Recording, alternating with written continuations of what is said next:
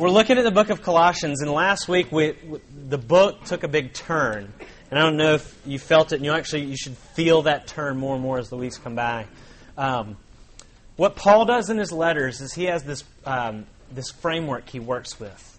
And the big theology terms for it are, he always does the indicative and then the imperative.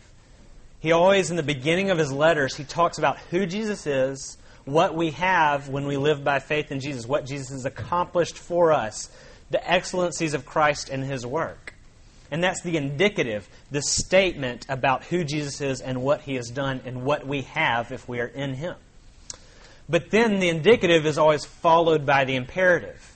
And so his letters always kind of tend to be application heavy on the back end. In chapter 2, verses 6 and 7, which we did last week, we see that turn from indicative to imperative. He says, therefore, just as you received Christ Jesus, in the same way that all of Christ's blessings, in the same way that you received them by faith, so also walk in Him.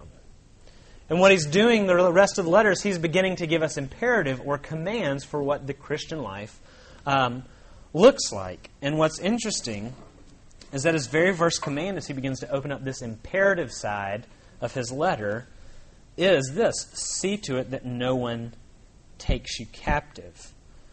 And so that's the first command Christ gives us, or in some ways the first command Paul gives us in his letters. And we're going to read chapter 2, verses 8, all the way down through verse 23. And see how Paul's first command, after having talked about the excellencies of Christ and all that we have in Jesus, what his first imperative, his first command is to us. This is the word of the Lord. See to it, then, that no one takes you captive by philosophy and empty deceit, according to human tradition, according to the elemental spirits of the world, and not according to Christ. For in Him the whole fullness of deity dwells bodily. You have been filled in Him who is the head of all rule and authority. In Him also you are circumcised with a circumcision made without hands, by putting off the body of flesh by the circumcision of Christ, having been buried with Him in baptism, in which you are also raised with Him, through faith in the powerful working of God who raised Him from the dead. And you, who were dead in your trespasses and the uncircumcision of your flesh, God made alive together with Him, having forgiven us all our trespasses, by canceling the record of debt that stood against us with its legal demands. This He set aside, nailing it to the cross. He disarmed the rulers and authorities and put them to open shame by triumphing over them in Him. Therefore, this is another one of His commands, let no one pass judgment on you in questions of food and drink, or with regard to a festival, or new moon, or a Sabbath. These are a shadow of the things to come, but the substance belongs to Christ. Another command, let no one disqualify or condemn you, insisting on asceticism and worship of angels, going on in detail about visions, puffed up without reason by a sensuous mind, and not holding fast to the head, from whom the whole body, nourished and together through its joints and ligaments, grows with a growth that is from God. If with Christ you died to the elemental spirits of the world, why, as if you were still alive in the world, do you submit to regulations? Do not handle, do not taste, do not touch, referring to things that all perish as they're used, according to human precepts and teachings. These indeed have an appearance of wisdom in promoting self-made religion and asceticism and severity of the body, but they are of no value in stopping the indulgence of the flesh. The grass withers and the flowers fade, but the word of God stands forever. Let's pray. Dear Lord, we thank You for Your word, and there's a lot here, and it's so hard for the truths of the word to work into our hearts, dear God. And we are hopeless if we pursue it on our own. We are hopeless if we try to work religion into our hearts on our own and into our lives on our own. We find ourselves so often so powerless.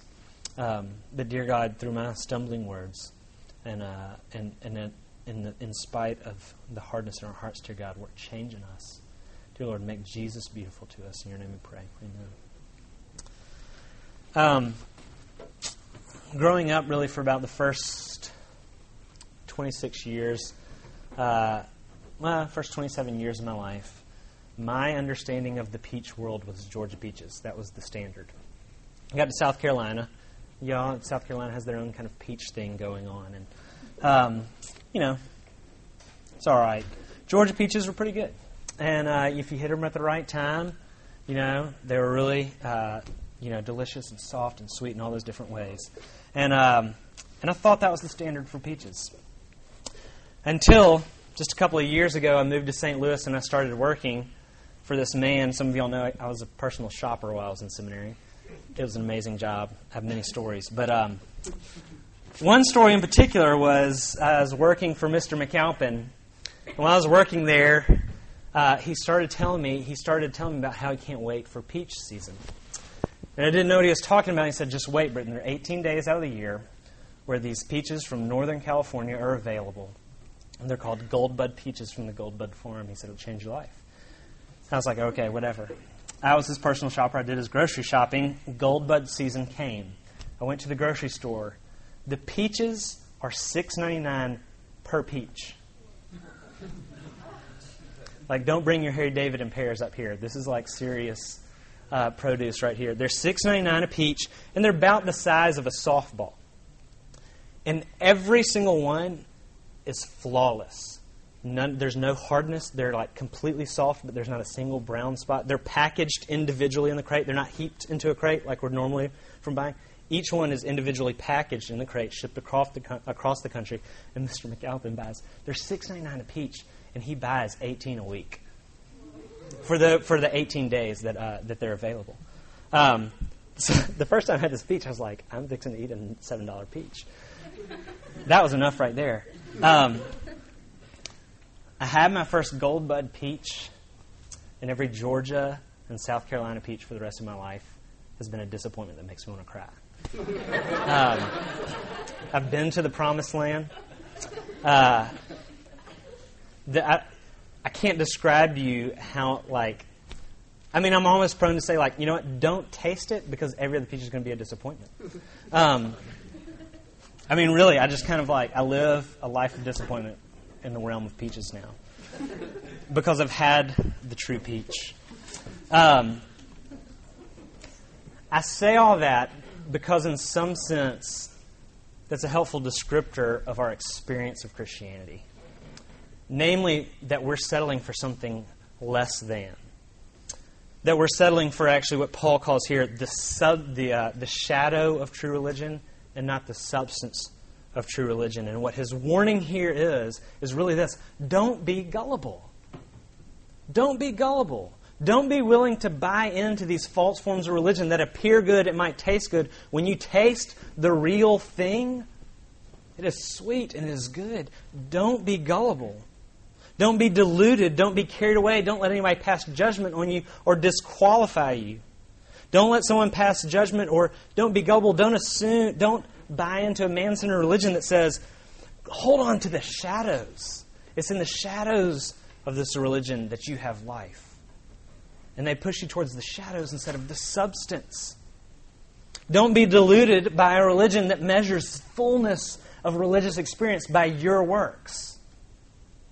Don't be deluded, don't be led astray by a religion that says that truth is found when you feel it. If you can feel it, then it's true.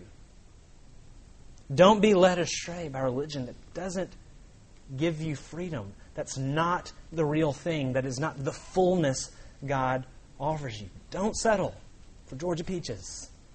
Go for the Gold Bud. It'll ruin the rest of your life. It's wonderful. But that's what Paul's dealing with here is there's this teaching that's crept into the church that's really giving people less than everything God has offered them. And this teaching is attractive, and that's why there's 3 warnings. Don't be taken captive. Don't let judgment pass on you about these things. Don't be disqualified by these people's rules and expectations, by their man-centered religion. Paul's deeply concerned. Listen, there's so much more offered in Christ. Don't be deceived by this false religion. And we'll look tonight at the marks of the false religion. And we're kind of bouncing back and forth to say what the false religion is as opposed to what Jesus offers. And the first thing we learn is that false religion focuses on shadows instead of on substance. It focuses on shadows instead of substance. In verse 16 and 17, therefore let no one pass judgment on you in questions of food and drink with regard to a festival or a new moon or Sabbath. These are a shadow of things to come, but the substance belongs to Christ. Now, Paul is speaking into a specific historical context at this point. He was referring to the Old Testament dietary laws when he talked about food and drink, and also to the calendar of the Old Testament. There's this calendar of feasts and rest days and all this kind of stuff that it meant to be Jewish. You observed these dietary laws and you observed these calendars. And in fact, if you read books like Leviticus and Deuteronomy, there's a very extensive set of ritual laws and religious laws in the Old Testament. But they were shadows of the substance which was to come, which is Jesus. And so the laws, which he kind of further summarizes, do not handle, do not taste, do not touch, of the Old Testament, they were about one thing. They were about demonstrating our unfitness to come before God. If you read all the Old Testament law, they're kind of crazy. They'll kind of blow your mind. You'll constantly be asking questions like, why does he make a law about this, that we can't eat this, that we can't taste this, that we can't touch that? And as you read it, one thing becomes clear. There's kind of one major point in all of it. And the main point is this. If you tried to keep it all, you would constantly be finding yourself unfit for God's presence. Because becoming unclean, that's what it meant to become unclean, is that you were unfit to enter into God's presence. And so there were cleansing rituals, things that you would do to cleanse yourself. But as soon as you're done performing the cleansing rituals, it would only be a matter of time before you touched something, before you tasted something, before you handled something that would make you unfit for God's presence again. Now, what was the point of those laws? It was this. We are unfit to be in God's presence. And the pervasiveness and the extensiveness and the intricacies of those laws is showing us just how unfit in every aspect of our life we are to be in God's presence. We're unfit to be in God's presence, and what we need is we need a full and final and true and perfect cleansing that can make us eternally fit for God's presence. And that's what Jesus did. This is what Jesus came and did. He is the final and perfect sacrificial lamb. Those things foreshadowed him, and now the substance of those things have come, which is Jesus himself. Something comparable to this would be like Facebook chat, right? There's a sense in which you're kind of relating to somebody over Facebook chat. There's a little bit of relating going on. Not a whole lot, not as much as some people would like to think. That's a shadow of a relationship. When the person walks into the room, you don't flip up your laptops and Facebook chat. The true thing is there. The substance is there. And this is what Paul is telling him. He's saying those things pointed to Christ and foreshadowed Christ, and he has come. The substance is here and now. Put those things away and look at him. In Colossae, they've reverted to the shadows, and they've said, we're going to cling to the shadows. And they've caused people to feel disqualified or judged because of their lack of performance, their lack of clinging to these shadows. See what Jesus has done in Matthew 5:17. He says, I have come not to abolish the law.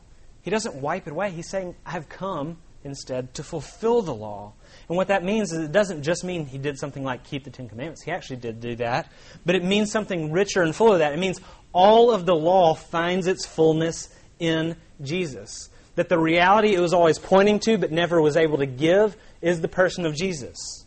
All that the law pointed to finds its reality and its manifestation in the person of Jesus. This is actually what he's saying in verse 11 when he says, in him, in Jesus, you were circumcised with a circumcision made without hands by the putting off of the body of flesh, by the circumcision of Christ. I'm not going to explain what circumcision is. I'm hoping most people in this room know what it is. But it was a ritual law. It was one of the rites. It was one of the marks of God's people. And he says here, in Jesus you were circumcised with a circumcision made without hands. How? By him being cut off from life. The religious ritual of circumcision was given to Israel to say, he was giving this, God gave this sign to Abraham, and Abraham gave it to his newborn son, and it was saying, something has to be cut off for you to be in my presence. Something has to be cut off for you to be restored to me. Blood has to be shed for things to get right between us. And Isaiah prophesied what became true in Jesus in Isaiah 53:8, that God's servant would come and he would be cut off from the land of the living. The sin and evil of our hearts was dealt the death blow, was rendered powerless and dead in Jesus' death. Jesus' death was our circumcision. What circumcision was always pointing to was the substance of Jesus. Jesus was cut off. He accomplished what the law was pointing to. He was cut off, and He made us new, and He gave us new hearts, and He made us fit for the presence of God. So your religious observance and your clinging to shadows is not what makes you fit for the presence of God. The super religious activity of certain people that others do that oppress us and make us feel like insecure and immature, it's illegitimate. It's actually illegitimate. Jesus is the substance of Christian religion. And the application here is what Paul says, don't be gullible. Don't buy into this. Don't be carried away with people that have super commitments to all these super spiritual rules. Now, here's what I'm not saying. I'm going to be careful in the coming weeks. We'll affirm this is what we're not saying. I'm not saying that following Jesus doesn't involve transformation. Following Jesus absolutely involves transformed lives. Verse 19 affirms this. He says, this teaching is not holding fast to the head, from whom the whole body nourished and knit together through Jesus, through its joints and ligaments. It grows with the growth that is from God. When the body holds fast to Jesus, it does grow. People are changed by the gospel. I'm not saying people aren't changed by the gospel. What I'm saying is this. Is it a transformation that is focused on, that is finding glory in, that is resting in, that is always starting with, that is seeing the transcendent beauty of Jesus? Rules can change outside behavior. Paul recognizes that. They have the appearance of wisdom in promoting self-made religion. But rules can't produce love in our hearts. Only Jesus can. And how are some of the ways we oftentimes disqualify people by religious observance? The easy things to pick on, right? Quiet times, prayer groups, all that kind of stuff. Religious activities. If you perform these religious activities and they give you a sense of superiority of other people, what it means is your life and your value is in your clinging to the shadows and not to the substance. Your participation in those activities, if your participation in those activities are what makes you feel superior to the world, you have defined yourself by the shadows and not by the substance. Now, here's what I'm not saying. I'm not saying don't read the Bible. I'm not saying don't pray together. If Jesus is sweet to you, enjoy the Bible. Read the Bible. Pray together. If you measure Christian maturity by Christian activity, you're settling for Georgia peaches. The other thing is, also, don't feel insecure about all the people who make us so stinking insecure with everything that they do. If they make you, if other people make you think Jesus is not enough, I have to supplement what Jesus is doing or what Jesus has done, then it's illegitimate. False religion clings to shadows instead of substance and defines itself by shadows instead of substance. But it also measures maturity. It measures Christian maturity by your work instead of by Jesus' works. The second thing it does, it measures maturity by your work instead of Jesus' works. It grades our experience of spiritual fullness by your works, by your activities, by your observances. And this is why Paul spends so much time and repeats himself in this warning. Don't be carried away. Don't be led captive. Don't let judgment pass on you. Don't let someone disqualify you on these things. Why is he so concerned? Because these things have the appearance of self-made religion. These things look really good. If you walked onto campus and you were thinking, I want to find a Christian group that's really going to lead me toward Jesus, and you found one where everybody woke up at 4:30 and read their Bible, nobody watched TV, nobody ate good food, a.k.a. sweets, or food that's bad for you, and all of them were very fit and took care of their bodies and went to every service on every Sunday, and they were in 4 Bible study prayer groups, and they never went to any parties, it would blow our minds and be like, oh my gosh, those are the most serious Christians ever. But those are not marks of Christian fullness. I'm not saying they're bad. I'm saying they don't necessarily mark out a Christian. This can go all kinds of ways. Some of us have kind of bought into that kind of Lifeway Christian bookstore Christianity that I kind of described. But then there are also, some of us are savvy enough to be the careless Calvinist. And so our self-righteousness is not Lifeway Christian bookstore Christianity. Our self-righteousness is we've we figured out that the no alcohol rule is lame, and that the no party rule is lame, and that reading your Bible doesn't make God love you.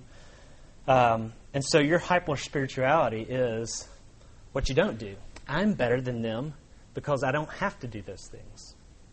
You're still setting yourself apart by what you do or don't do. And you're not clinging to the substance of religion, namely Jesus. And that's really the question. What sets you apart?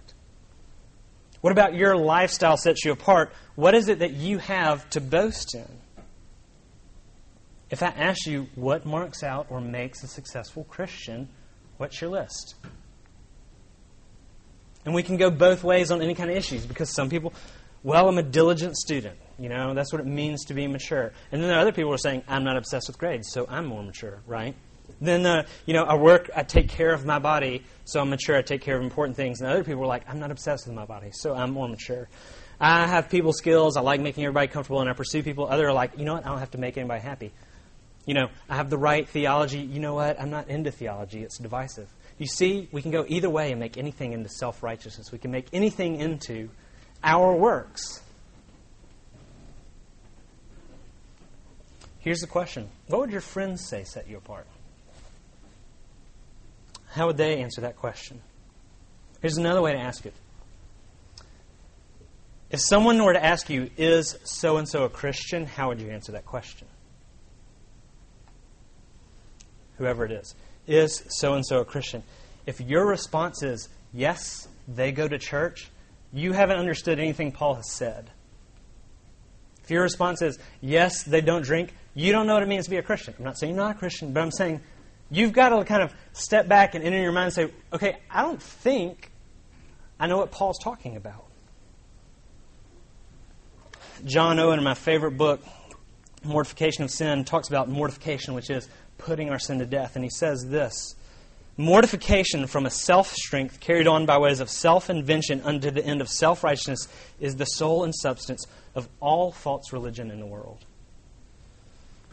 Rules don't change you. If we were going to approach ministry and the gospel that way, then that would mean when you walk into my office and, I'm struggling with anger. And that would mean that my best pastoral advice to you would be, okay, well, let's open up the Bible and see what the rules say. The rules say, don't be angry. That's the rule. I'm struggling with lust. Okay, let's open up the Bible. Don't lust. Is that helpful?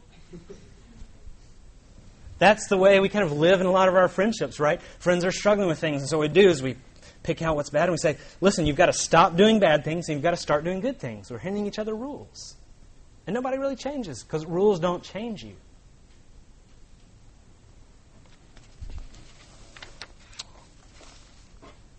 Really what the rules do is they point us to the fact that we just need somebody to save us. What Christian fullness is found in, it's found in Jesus, and it's resting in the things that He's done. It's resting in Jesus with His death. In verse 12, after the circumcision, He says, and having been buried with Him in baptism, in which you were also raised with Him through faith in the powerful working of God who raised Him from the dead. What does it mean to be buried with Him in baptism? It's an important question. All right, when you join a club or a fraternity or anything that has an initiation, a lot of times what you'll do is you actually receive a sign. Receive a pendant or a pin or something like that. And one of the things that sign signifies is not just your entrance into that community, it also actually signifies your solidarity or your union or your unity with the other people in it. Baptism actually signifies a couple of things, but one of the things Paul is talking about here is he's saying you have been buried with Him in baptism. Namely, Jesus has been baptized and you have been baptized, and this is a sign of y'all's union together. It's a sign you both wear. Signs are not the reality. This is not Elizabeth's commitment to me, but it certainly is a sign of her commitment to me. Baptism is not your union with Christ, but it points us to our union with Christ in His death. And we are no longer slaves to the works of the law, and we no longer depend on the works of the law for life, because our life is in Jesus. He has died our death, and we are raised with Him, and we are given new life in Jesus. Christian fullness is recognized that it is Jesus who has forgiven us and who has made us clean and wiped away the debt of our sin. And in Him and Him alone is life. A Christian has nothing to boast in. What sets us apart is nothing but Jesus. A Christian has the wonderful but humble place of saying, I have nothing except that someone died for me. False religion focuses on shadows instead of substance, and it measures maturity by our activity instead of Jesus' work. And the other thing it says it's true because I can feel it instead of it's true because God says it. In verse 18, another aspect of the teaching in Colossae that Paul's warning them against, let no one disqualify you insisting on asceticism. That's these kind of rules of self-denial. But also the worship of angels, going on in detail about visions. Now what's he talking about here? He's not talking about worshiping angels themselves, angels as the object of our worship. What he's talking about is the worship of angels, actually worship that angels do, when angels are actually the subject and God is the object of their worship. In the Bible, when Ezekiel is a prophet, who's a prophet, so we should be careful to think that we're always going to have the same experiences of Ezekiel, when he's called by God to be a prophet, he actually views angels worshiping God. In Revelation, when John, who is also a prophet, begins to see what's kind of unfolding in heaven, God lets him see into heaven and see angels worship God. What the teachers in Colossae are saying is they're going on in this stuff about worship of angels, going on in detail about visions, about seeing angels. Now, what are they talking about? They're talking about a powerful worship experience. And he's saying, don't let anybody disqualify you by saying it's only legit if you have a really powerful worship experience every time. Don't let anybody disqualify you and say you don't have the fullness of religion until your worship experience is really emotional every time. Because it's really cool and because it's really powerful, that doesn't mean it's legitimate. In fact, Paul warns us about it. And if you think that that's what makes worship legitimate, then you're in danger of not understanding everything that's offered to us in Christ, and you're also in danger of leading other people astray. Our powerful experiences are not adequate judges of what's true. The experience you have at the amazing service can actually be chemically replicated. And you can also have it at a U2 concert. People have the same, they shout, they feel power, they feel connected to everybody there. It's awesome, they raise their hands. Is it always a faithful testimony to truth? No. Things are true, and we can trust them to be true when God says them. The fullness of God is to be had by those who by faith rest in Jesus. And we can say that with 100% assurance on the days we don't even feel it. And there's something really comforting about that fact. That on the days that we don't feel it, on the days we don't feel its power, because God said it, we can still know it to be true, that all the fullness in Christ is ours. If it's only true on the days that you can feel it, then what happens when the feeling fades? What happens when the music changes? When you go tired of kind of the fabricated experience, then all of a sudden you find yourself kind of insecure and you don't know if it was true. We've all had mountaintop experiences. They're not all bad. But I've had several, and one of the frustrations of it is when you come home weeks afterwards, you don't have that feeling anymore. And it makes you insecure and almost a little bit scared. Where did it go? It may be even angry at the world around you. It's because our confidence about what was true was in our experience and not in what God has definitively said in His Word. In Christ, the fullness of deity dwells, and when you by faith rest in Jesus, all that fullness is yours. You are forgiven. You are alive in Christ. You are no longer indebted to the law. How do we know? Not because we always feel it, because God has said it. And that should be a relief. Here's the question. How have you elevated your experience, your I just thinks, your I just feels, above Scripture as a trustworthy guide for life? False religion focuses on shadows instead of substance. It measures fullness by works instead of Jesus' work. And it says it's true because you can feel it as opposed to it's true because God has said it. And lastly, it's powerless. It's powerless to give the freedom that's actually offered in Christ. The whole passage sits inside these parentheses, verse 8 and verse 23. See that no one takes you captive. Verse 23. They are of no value in stopping the indulgence, the captivity of the flesh. The whole passage sits inside that parenthesis. It holds you captive under the system, under the formula, under the technique that's called religion. And it will have no power for actually stopping the very thing that we're enslaved to, namely the flesh. Rules don't change us. And all we're doing in our friendships is we're saying, stop doing the bad things and start doing the good things. That has no power to change anybody. It might change the way we look on the outside a little bit, but our heart hasn't changed. And though we're wary of techniques and formulas, here I'm going to actually give you one. You don't have to try this, but I want everybody for a week to eliminate this phrase from your spiritual vocabulary and see how it makes you think about things. Use it for other things. Use it for school. Use it for work, whatever it is. When you're talking spiritually, eliminate this phrase from your vocabulary. I've got to work on that. The answer to your struggles is not new rules and it's not more effort. Stop saying, I've got to work on X. I've got to work on anger. I've got to work on lust. I've got to work on lying. And every time you're tempted to say that, you feel it coming to your lips. Stop. Just try it for a week. Back up and say this. I need Jesus. I need Jesus to forgive me. I need Jesus to change me. I need Him to give me a new heart. I need His love to become more clearly displayed to me. I need somebody to save me. Not, I've got to work on that. This is the fundamental difference between I've got to work on that and I need Jesus. I've got to work on that is slavery. You'll never change, and what you'll do is you'll add rules, and you'll add rules, and you'll add rules, and you'll never change. And your correction technique for you and your friends will be stop that, stop the bad things, and do the good things. That is a commitment to a life of captivity under the law. What Christ offers is freedom from the captivity of the law. The law is real, and what it does is not point us to what we need to work on. It points us to the reality that all our work is worthless. The way Isaiah says it in Isaiah 64:6, even our righteous deeds are filthy rags. And so our solution ceases to become more rules, and I've got to work on that. And we recognize we need somebody who can save us, and who can heal us, and who can change us, and who can love us. Someone who can change us from the inside out, who can work change in our hearts, because our intricate plans on changing from the outside in by imposing new rules is slavery. And it doesn't change anybody. So this is the final application. Repent and rest. Rest. Stop playing the game of religion.